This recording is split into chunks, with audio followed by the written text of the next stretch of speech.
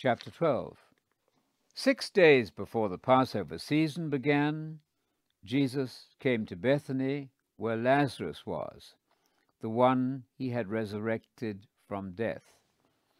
So they gave a dinner party for him there, and Martha was serving them. Lazarus was one of those reclining at the table with him. Then Mary took a pound of costly perfumed oil, and she anointed Jesus' feet and wiped them with her hair. And the house was filled with the fragrance of the oil. Then one of the disciples, Judas Iscariot, who was about to betray Jesus, said, "This fragrant oil should have been sold for 300 denarii and given to the poor." He said this not because he cared about the poor, but because he was a thief. He was in charge of the money bag and wanted to steal part of what was put in it. Jesus answered, "Leave her alone. She has kept this for my burial day. You always have the poor with you, but you do not always have me with you." Then a large crowd of the Jews learned that Jesus was there. They came not only to see Jesus, but also to see Lazarus, the one he had resurrected from death. Therefore the chief priests decided also to kill Lazarus, because he was the main reason many of the Jews were deserting them in order to give their loyalty to Jesus. The next day, a large crowd which had come to the festival heard that Jesus was coming to Jerusalem, and gathering some palm branches, they went out to meet him. They kept shouting, "Hosanna!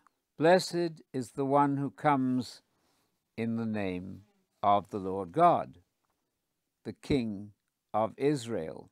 Jesus found a young donkey and mounted it, just as it written, "Do not be afraid any more, daughter Zion. Look, your king is coming, mounted on the donkey's colt." The disciples did not at first understand these things. However, when Jesus was later glorified, then they remembered that these words had been written about him, and that they had done these things to him. Meanwhile, the crowd who had been with him when he called Lazarus out of the tomb and resurrected him from the dead continued to give their testimony. This is also why the crowd came to meet him, because they had heard that he had performed this sign. Then the Pharisees said to one another, "You see, you have achieved nothing. The whole world is following him." Now there were some Greeks among the people who went up to worship at the festival. So they came to Philip, who was from Bethsaida in Galilee, and they requested of him, "Sir, we want to see Jesus." Philip went and told Andrew. Then Andrew and Philip went and told Jesus. Jesus replied to them, "The time has come now for the Son to be glorified. I tell you on the highest authority, unless a grain of wheat falls into the ground and dies, it remains by itself. But if it dies, it produces a large crop. The person who loves his own life will lose it, and the person who hates his life in this evil world system will keep it for the life of the age to come. If anyone serves me, he must follow me. Where I am, there my servant will be also. If anyone serves me, the Father will honor him. Now I am experiencing deep distress. What should I say? Father, rescue me from this hour of crisis. But for this purpose I came to this hour.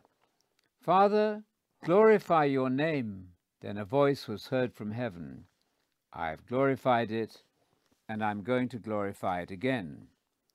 The crowd standing there heard the voice and said it sounded like thunder.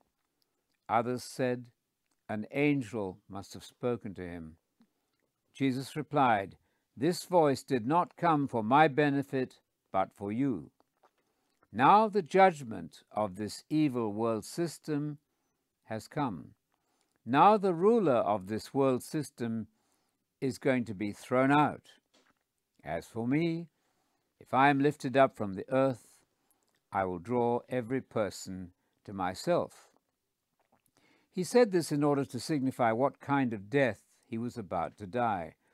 So when the crowd replied to him, "We have heard from the law that Messiah is going to remain forever. So what do you mean when you say the Son of Man has to be lifted up? Who is this Son of Man?" Jesus replied, "The light will be with you only a little longer. Walk while you still have the light, so that darkness does not overcome you. The person who walks in darkness does not know where he's going.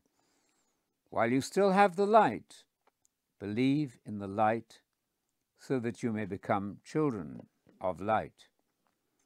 When he had said this, Jesus went away and hid himself from them. Even though Jesus had performed so many symbolic miracles in their presence, they still refused to believe in him. And this was a fulfillment of the word of Isaiah the prophet, who said, "Lord, who has believed our gospel message?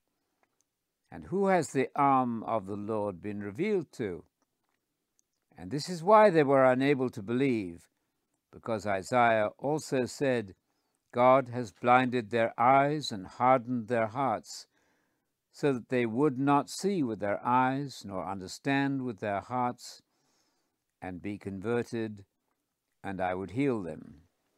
Isaiah said these things because he saw Messiah's glory and spoke about him. Nevertheless, many of them did believe in him, even among the rulers, but because of the Pharisees, they were afraid to confess him openly, so that they would not be banned from the synagogue. They loved the praise of men more than the praise and approval of God. Then Jesus cried out, "The person who believes in me does not believe in me, but in the one who commissioned me. And the one who sees and understands me understands him who commissioned me. I was born into the world as a light, so that everyone who believes in me would not remain in darkness. If someone hears my words and does not obey them, I do not judge him. I did not come to judge the world, but to save the world. The person who rejects me and refuses to accept my teachings has this as his judge: the gospel of the kingdom word I have spoken will judge him on the last day of this age. I have not spoken on my own initiative, but the Father himself, who commissioned me, has given me a command as to what I should say and what I should speak. And I know that his command means life in the coming age. So the things I speak just as the Father instructed me."